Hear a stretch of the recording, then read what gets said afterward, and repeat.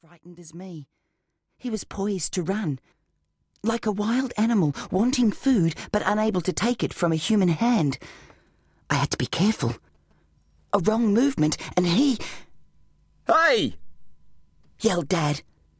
It was just as if someone had turned out a light. The boy vanished in a twinkle.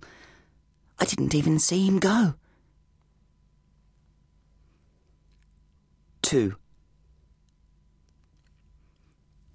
Dad and I sat up nearly all night talking about what had happened.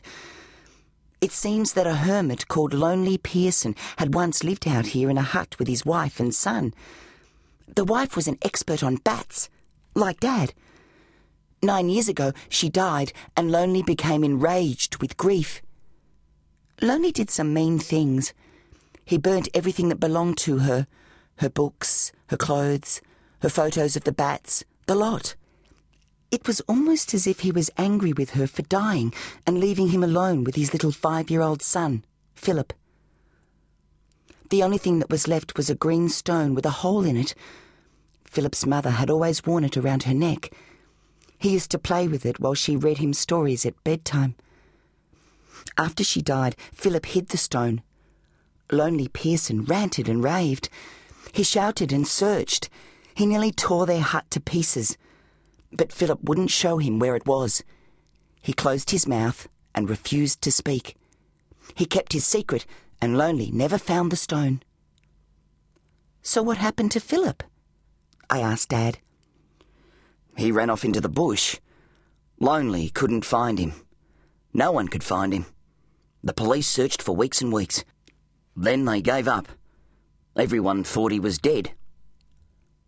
I took a deep breath. What about Lonely? I said. He spent every day searching for his son. He never gave up.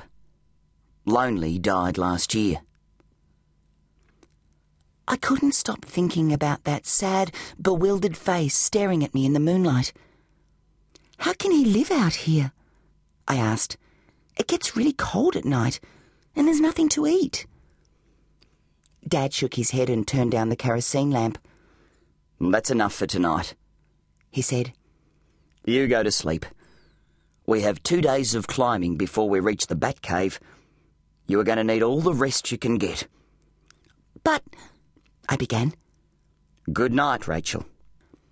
I heard him zip up his sleeping bag. I was in Dad's tent. It was a bit of a squash, but Dad thought it was safer. "Good night," I mumbled. I was thinking about the next night. I was going back to my own tent. I had no doubts about that. 3. The next day was hot, and our packs were heavy. Dad and I struggled through the dense bush, down into wet gullies filled with fern trees and leeches, up dry rocky slopes through sharp, scratching thorns, along trails where kookaburras called and cicadas filled the air with chirping. It was wonderful country, but my pack was heavy, and so was my heart. There was a sadness in the air. At times I thought I glimpsed a hidden watcher, but I could never be quite sure. I would turn quickly, a branch moved slightly, or did it? We stopped for lunch in a mossy glen. Dad passed me a piece of cake. It was starting to go stale. I wrapped it up and put it in my pocket. "Not hungry?" asked Dad. "I'm keeping it for later," I replied. I was too, but not for me. I had plans for that bit of cake. We packed up and moved on. Sometimes we went up and sometimes down, but we were getting higher and higher. My dad was a greenie, and of all living things, he loved bats best. He was mad about them. We were heading for a bat cave in the mountain's highest tops, Bat Peaks. Dad was going to block off the entrance to the cave. The roof was beginning to fall in. If it collapsed, the whole colony of bats would be destroyed. "But they will all starve," I had said when he first told me the plan. "No," he had replied. "We block the cave entrance at night, when they are out feeding. They will be forced to find another cave. It's the only way to save the colony." So there we were, trudging up the mountain, on our way to blow up a bat cave before it collapsed and killed the bats. Dad had bats on his brain, but all I could think of was a boy called Philip. 4. That night we camped in a forest clearing.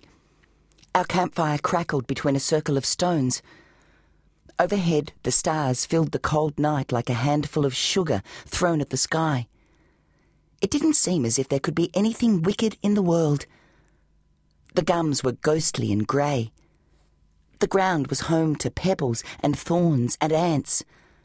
I shuddered at the thought of someone living out there, barefoot and alone. Dad crawled into his tent. "Go to sleep, Rachel," he said. "I'll just sit by the fire for a bit more," I told him. You couldn't put much over Dad. He knew what I was up to. "He won't come," he said. "He's wild and frightened. We'll call out a search party when we get back." I sat there alone, but not alone, as the fire crackled and tossed sparks into the arms of the watching treetops. The noises of the night kept me company. I stared into the dark fringes of the forest, watching for the watcher, waiting for the waiter, willing Philip to come. At last the fire died, and I shared the dark blanket of the night with the unseen creatures of the bush. Quietly, I walked to the edge of the trees and broke off a piece of cake. I placed it on a rock. A few metres away, I did the same. I made a trail of cake leading to the edge of the dying fire. Then I sat and waited. Minutes passed, and hours. The moon slowly climbed behind the clouds. I struggled to keep my eyes open, but failed. You can only fight off sleep for so long. Then it wins, and your head droops and your eyes close. That's what happened to me. How long I dozed for, I don't know. But something woke me.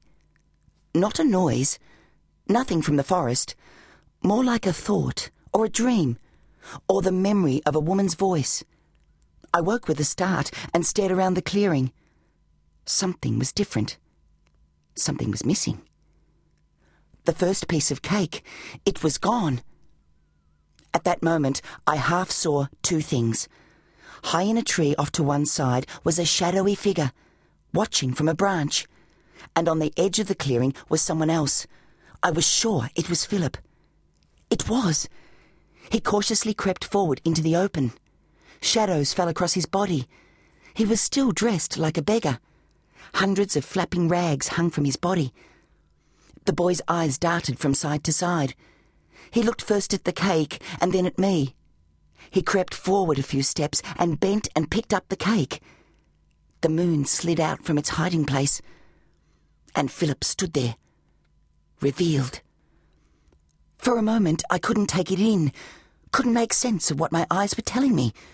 His rags flapped in the breeze, but the night was still, and there was no breeze. They were alive. His rags seethed and crawled and squeaked. The wild boy was covered in bats. They hung from his arms and hair and chest. He was dressed in live bats. I couldn't believe it. Only his eyes were clear. His beautiful, dark eyes. I gave a scream and staggered backwards. 5. The movement alarmed Philip, and he threw his arms across his face. He was like a living book with its grey pages ruffling in a storm. Two bats flew up into the air and swooped under the trees. Philip looked at me in fear and then up at the circling bats. Without a word, he held his hands up to his mouth and started to whistle softly. The bats in the trees flew straight back and attached themselves to his hair. The others became calm. "Sorry," I said in a hoarse voice.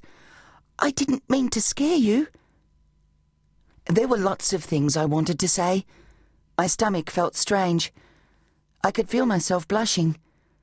I wanted to say something tender, something caring, Something that would make us friends.